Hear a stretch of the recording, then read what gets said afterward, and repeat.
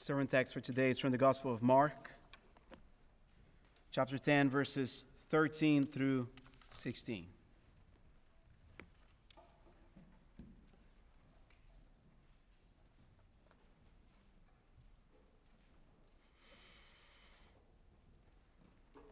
Mark 10, 13 through 16. And they were bringing children to him that he might touch them, and the disciples rebuked them.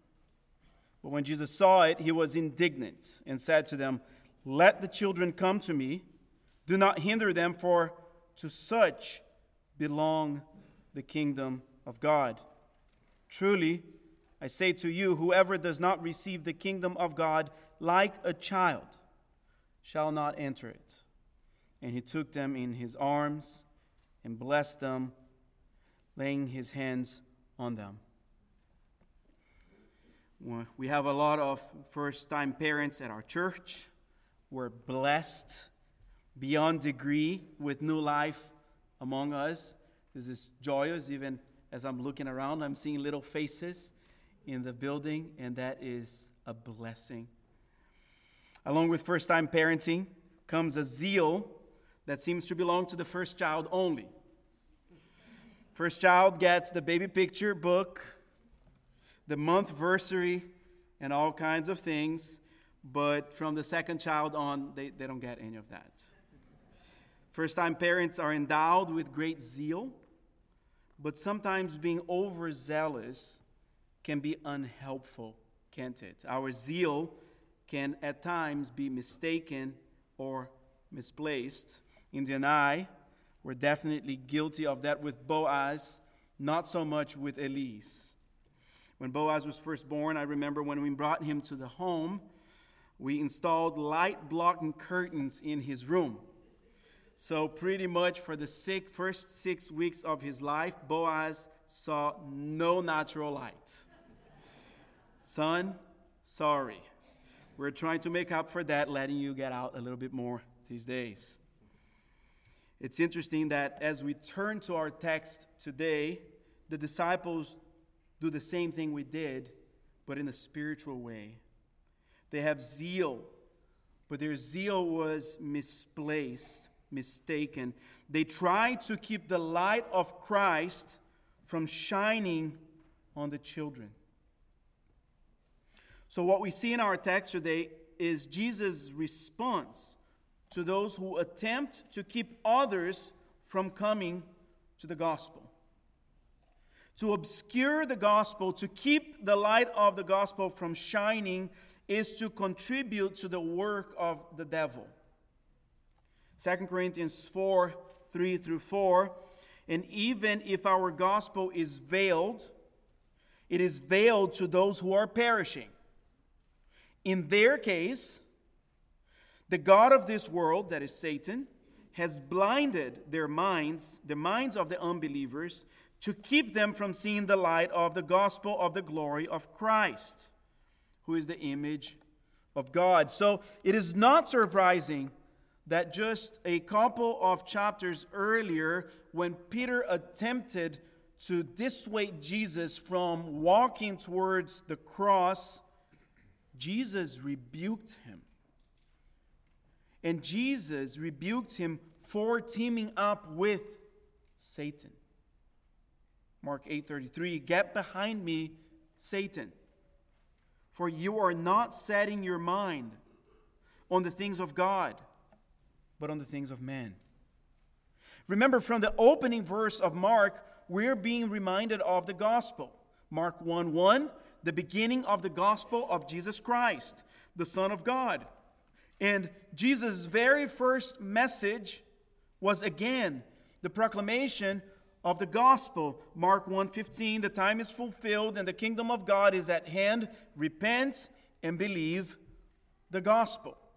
So to oppose, to obscure, to obfuscate the gospel is to oppose Jesus and to oppose his mission. So if this text teaches us anything, it teaches us that if we love Jesus, we will constantly be ridding our lives from anything that can cause the gospel not to be clear to others. So in our text today, we're going to see one gospel compromising action from the disciples. And then we'll see two appropriate responses from Jesus. So here are my points. First, we'll see the disciples' interference with Jesus' ministry. Then we'll see Jesus' indignation with the disciples. And finally, we'll see Jesus' instructions to his followers. So let's consider first Jesus' interference the disciples' interference with Jesus' ministry. Notice in verse 13, we're told that they were bringing children to him. We know who the him is, that's Jesus, but we're not told who the they are. The they likely refers to parents, relatives, friends, nurses. But they clearly understood that Jesus' touch was powerful. Perhaps they wanted to give this to the children as a gift and a reminder for them later on in life. Remember who touched you when you were a baby. Remember whose power you experienced when you're young. Jesus' touch has called the lame to walk. He has healed the blind, and he has raised the dead. So, of course, who wouldn't want Jesus to bless their babies with his touch?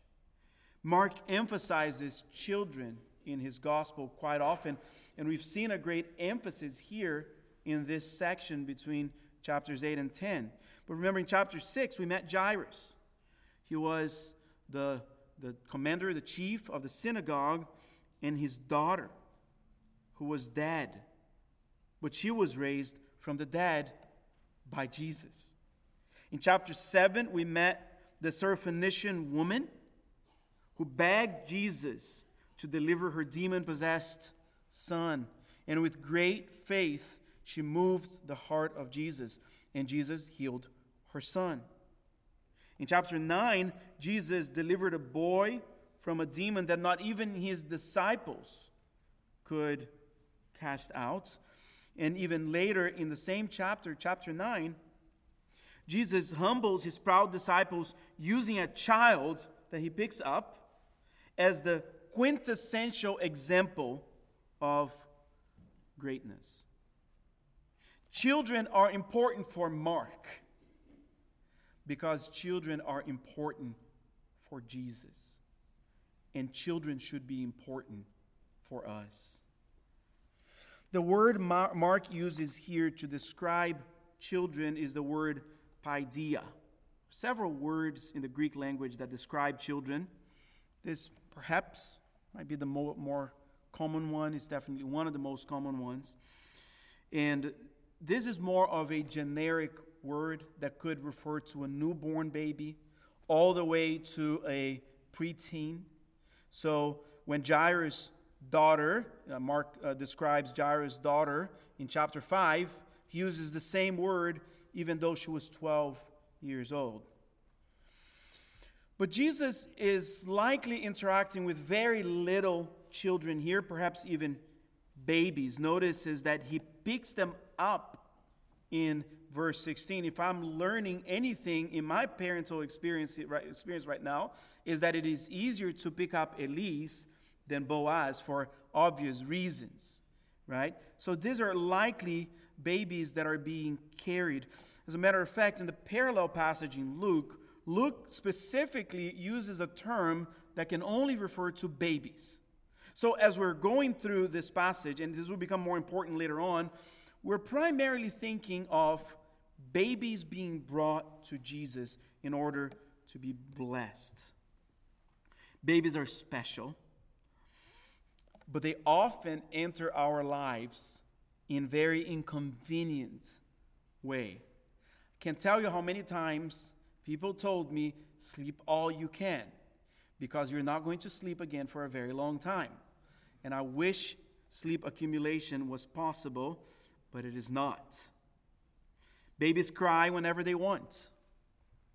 They never fail to make their needs known. Sometimes you feed them, and 45 minutes later, they're hungry again.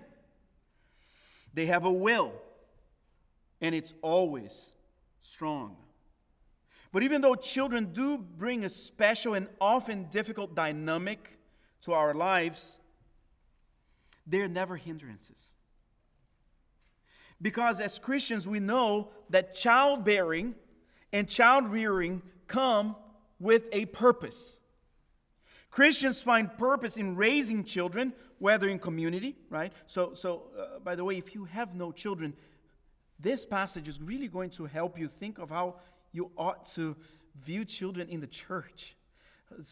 Even the barren is blessed in the church with the children of the community, right? So whether we are thinking of the purpose of raising children in community or in the home, as we lead them to a saving knowledge of Christ. This is why it was so wrong for the disciples to rebuke those who were bringing the children to Christ. They thought of themselves as the guardians of Christ, so they wanted to block hindrances from Christ. The disciples were self-appointed keepers of the gospel, keepers of the light, but in doing so, they veiled the light of Christ. We have to be very careful that our religious zeal never becomes a stumbling block for others to follow Christ. We have to be careful not to be overly zealous. We have to be careful that our requirements for someone to come to Christ do not supersede Jesus' own requirements for someone to come to Him. This is what the disciples were doing. They were placing a law around Christ. The writer of Ecclesiastes, by the way, starting the second week of January, after we finish the 11th chapter of Mark, we're going to go through the book of Ecclesiastes. So you can be praying for me for that as I prepare, and I'll be praying for you that you'd receive a word from the Lord from that series. The writer of Ecclesiastes says, "Be not overly righteous." That's a surprising statement, isn't it? Be not overly righteous. And do not make yourself too wise. Surprising statement as well. Why should you destroy yourself? The commandment here is not to be less than righteous, but not to impose righteousness on yourself or on others that is greater than the righteousness that Jesus requires. That's what it means to be overly righteous.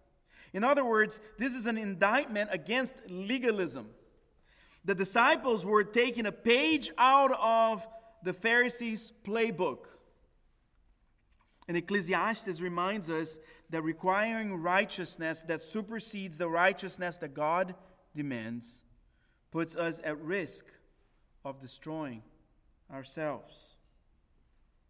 This is why Jesus responds the way He does. So let's consider now Jesus' first response, His indignation towards His disciples. Perhaps the first thought that the average person in the world has when they think of Jesus is not of someone who is indignant. They don't think of Jesus as an indignant man. In many ways, cultural Christianity has developed a sanitized version of Jesus that rids Him of anything that resembles judgment. But Jesus is the righteous judge of all the earth. John 5:22, Jesus speaking, He says, "For the Father judges no one,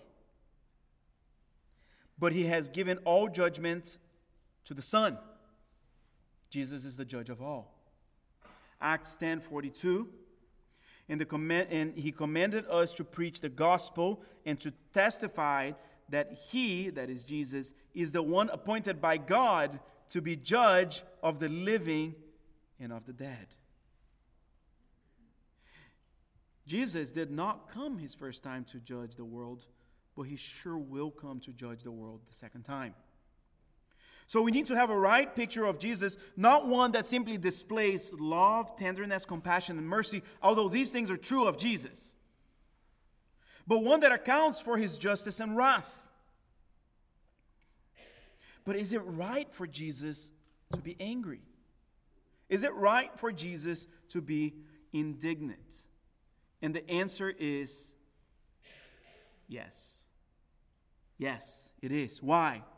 Because Jesus' anger does not flow out of a lapse in his character, but out of his righteous sense of justice. There is an anger that is right. There is an anger that is righteous.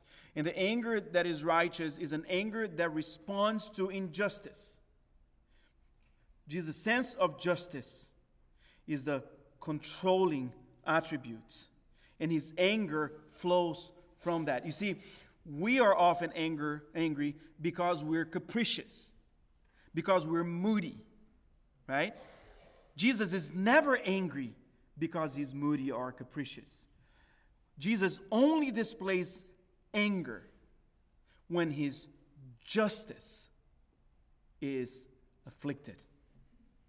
So Psalm 7:11 says this: God is a righteous judge. Okay, so you see the righteousness, the justice there, and a God who feels indignation every day. Wow! So indignation is not just an occasional, right, response in the heart of God, but it's a daily response. Why? Because wickedness happens every day. So God responds with indignation every day. So God's anger is rooted in his justice. Jesus sees little children being kept away from him. He sees injustice, so he responds with anger. He responds with indignation.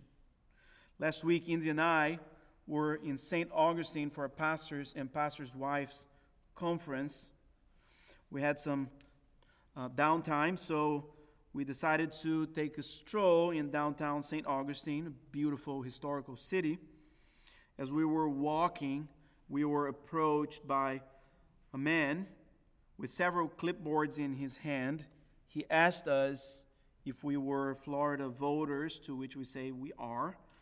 And he asked if we would be willing to sign a petition to expand the right to abortion in the state of Florida. I responded to him with great anger and indignation. I was not concerned that my church would see my face on the newspaper when I was speaking to that man on the streets, because I believe my indignation was right. Because there's no other way to respond to someone promoting such great wickedness in the streets than with anger and indignation. The babies who are being murdered deserve our indignation, deserve our anger. It is right to be indignant in light of injustice and wickedness. And the disciples' obstruction of the little children represented to Jesus wickedness. Just imagine Jesus, the Christ, the eternal Son of God, who formed together these little ones in the wombs of their mothers, who gave them a body and a soul, who left heaven so that he could meet them, is now being kept from them by legalistic disciples who think too highly of them when they ought to not think highly of themselves at all. So Jesus speaks in his indignation, and he says to the disciples, "Let the children come to me, do not hinder them." Jesus advocates for the children. He advocates for the weak. He advocates for those who cannot advocate for himself. So Jesus' voice in his anger is the protection of the least of these. Children were not so endearing in the eyes of the ancient world until they were of age and able to add to the income of the house. They were viewed as hindrances, burdens, liabilities. Until they were able to produce and contribute, they had no value. But Jesus sees value in these children. Not because he can gain anything from them, but because he's able to give them something. He is able to bless them. Jesus sees value where no one sees value. Jesus is able to find a precious treasure where the world sees trash. Now, this was a foreign thought in the minds of the disciples. They were concerned with their greatness. They wanted to be served and not to serve. The disciples were each thinking, how can I advance my agenda?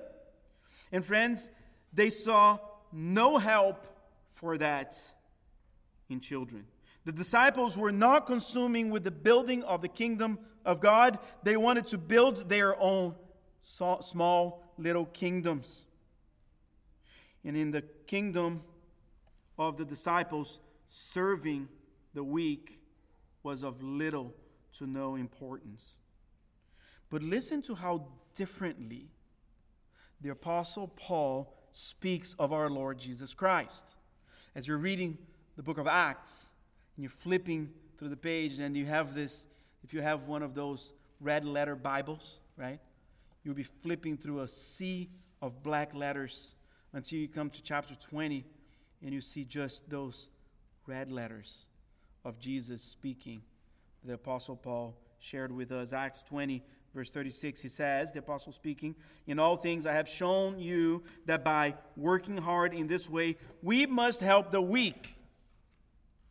And remember the words of the Lord Jesus, how he himself said, it is more blessed to give than to receive. The disciples didn't understand that, but Jesus did. The kingdom of God is a kingdom that functions differently than the kingdoms of the world, while the citizens of the kingdom of the world take and take and take. The kingdom of heaven gives and gives and gives. In the kingdom of God, the needy, the broken, the poor are not hindrances. They are at the heart of the kingdom, or better put, they are in the heart of the King. Jesus loves the little children, all the children of the world. And I'll stop here because apparently the second half of the song has become politically incorrect. But it is true. He loves all the little children. Jesus loves children, and he wants them to come to him not because they have anything to offer him, but because he's able to offer them himself.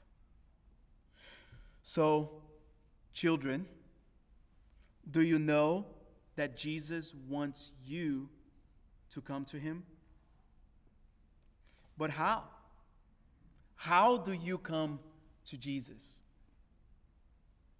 It's actually very simple.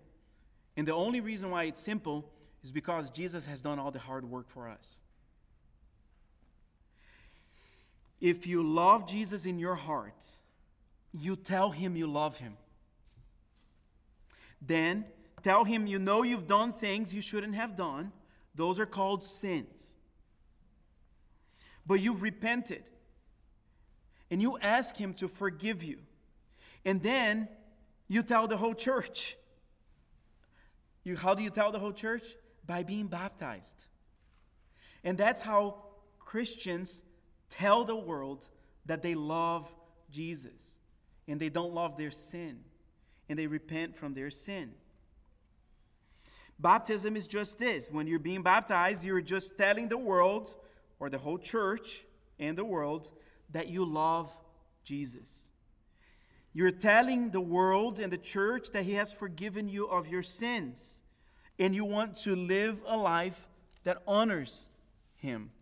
So, children, if you are thinking about what I just said, if you're saying, I do love Jesus, and I do want to repent from my sins, and I do want to tell the whole world,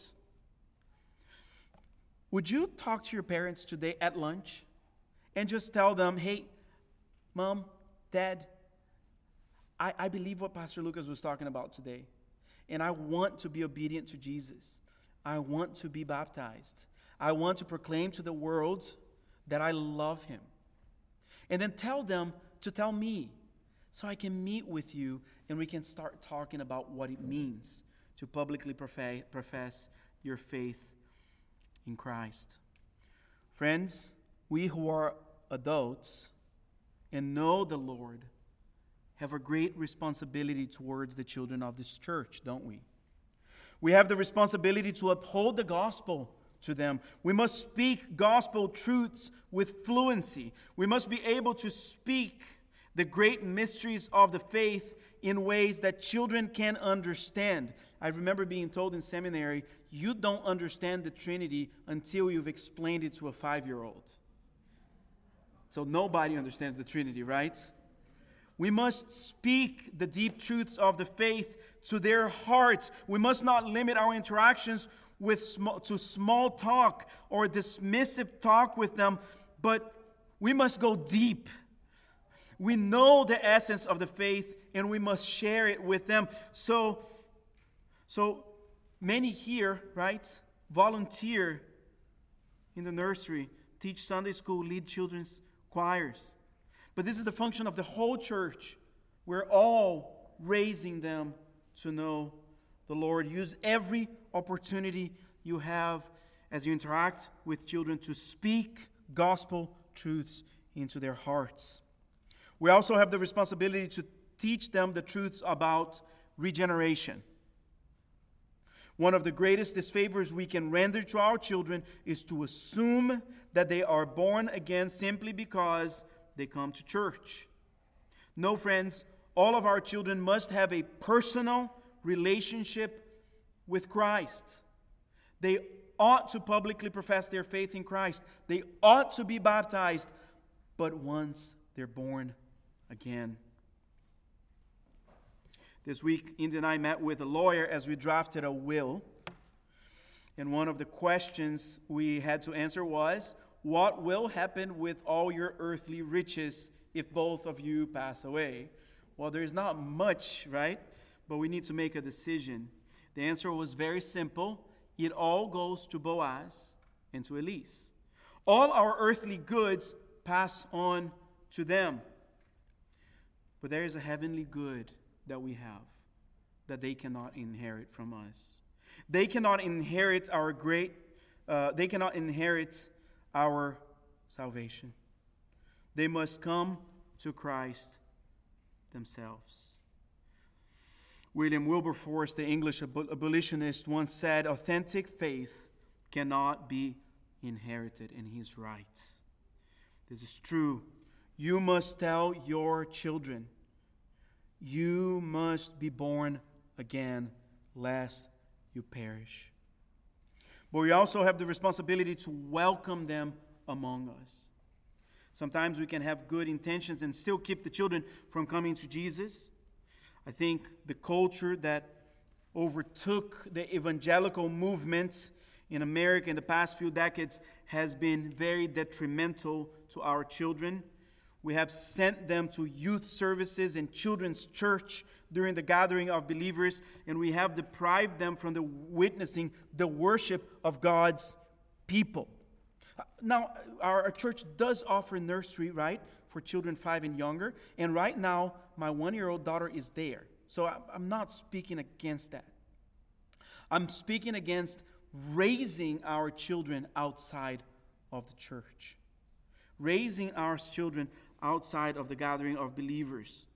Friends, how many of us have grown up sitting on pews like these ones with our parents, learning to worship by watching them worship. Yes, so many of us grew up well acquainted with the bottom of the pews. We know every piece of gum that was down there, and we knew all the little corners that the vacuum cleaner didn't reach. And yet, here we are, walking with the Lord. And to deprive the children from the gathering of believers is to deprive them from the place where the word of Christ dwells richly. To deprive children from the gathering of believers is to deprive them, is to keep them from the preaching of the gospel. To deprive children from the gathering of believers is to cut them off from the gospel witness of the ordinances. You know, our son always asks us about the Lord's Supper because he notices there is a difference between what we do and what he does. And guess what we do every time he asks that question? Son, you must be born again. Son, you must experience Christ. Friends, let us not. Here's a funny story. I think when I baptized Russell, right? Boaz was just talking to us about why was Dad in the bathtub at church? And then we found him baptizing his dinosaurs in the bathtub afterwards. He understood it, right? He understood what was happening. What a great teaching opportunity, right? We don't want to keep our children from seeing these things. Friends, we don't want to keep our children from seeing us pouring out our hearts. Did you hear the church singing, "The Lord is my salvation" today? Do we not want to hear our children say that? Hear us say that about our Lord, that He is our salvation, that He is our mighty fortress, and see us pouring out our hearts before the Lord in truth and in worship. So, friends, let us welcome our children among us. So when you hear the sound of children in our auditorium, just know that you are hearing the sound of life. If you hear children among us, know that you're hearing the sounds of hope for the future. Listen to Jesus' word again. Let the little children come to me. Do not hinder them, for to such belongs the kingdom of God. So let's think a little bit about what that means. What does it mean that to them, the kingdom of God belongs to them? So listen to Jesus' instruction for his followers. Now Jesus goes on to correct his disciples. This is how he instructs them. He instructs them through correction. He doesn't just rebuke them. He corrects their wrong approach to the gospel. So he says, "Truly I say to you, whoever does not receive the kingdom of God like a child shall not enter it." So the disciples are thinking of themselves as the guardians of the kingdom. They're thinking of themselves as deserving of a place in the kingdom, a place with Jesus, but they see the little children as undeserving, right? Jesus, as often he does, flips the disciples' assumptions on its head. No, it is not you who is worthy of the kingdom. It is actually the children you are trying to keep from me that are deserving of the kingdom of God. This is a theme running through this section in Mark. The last shall be first. The weak is the strong. So throughout this intense section of discipleship, Jesus is helping his disciples understand that the virtues of the kingdom of this world are not the virtues of the kingdom of God. So what are the virtues of the kingdom of God?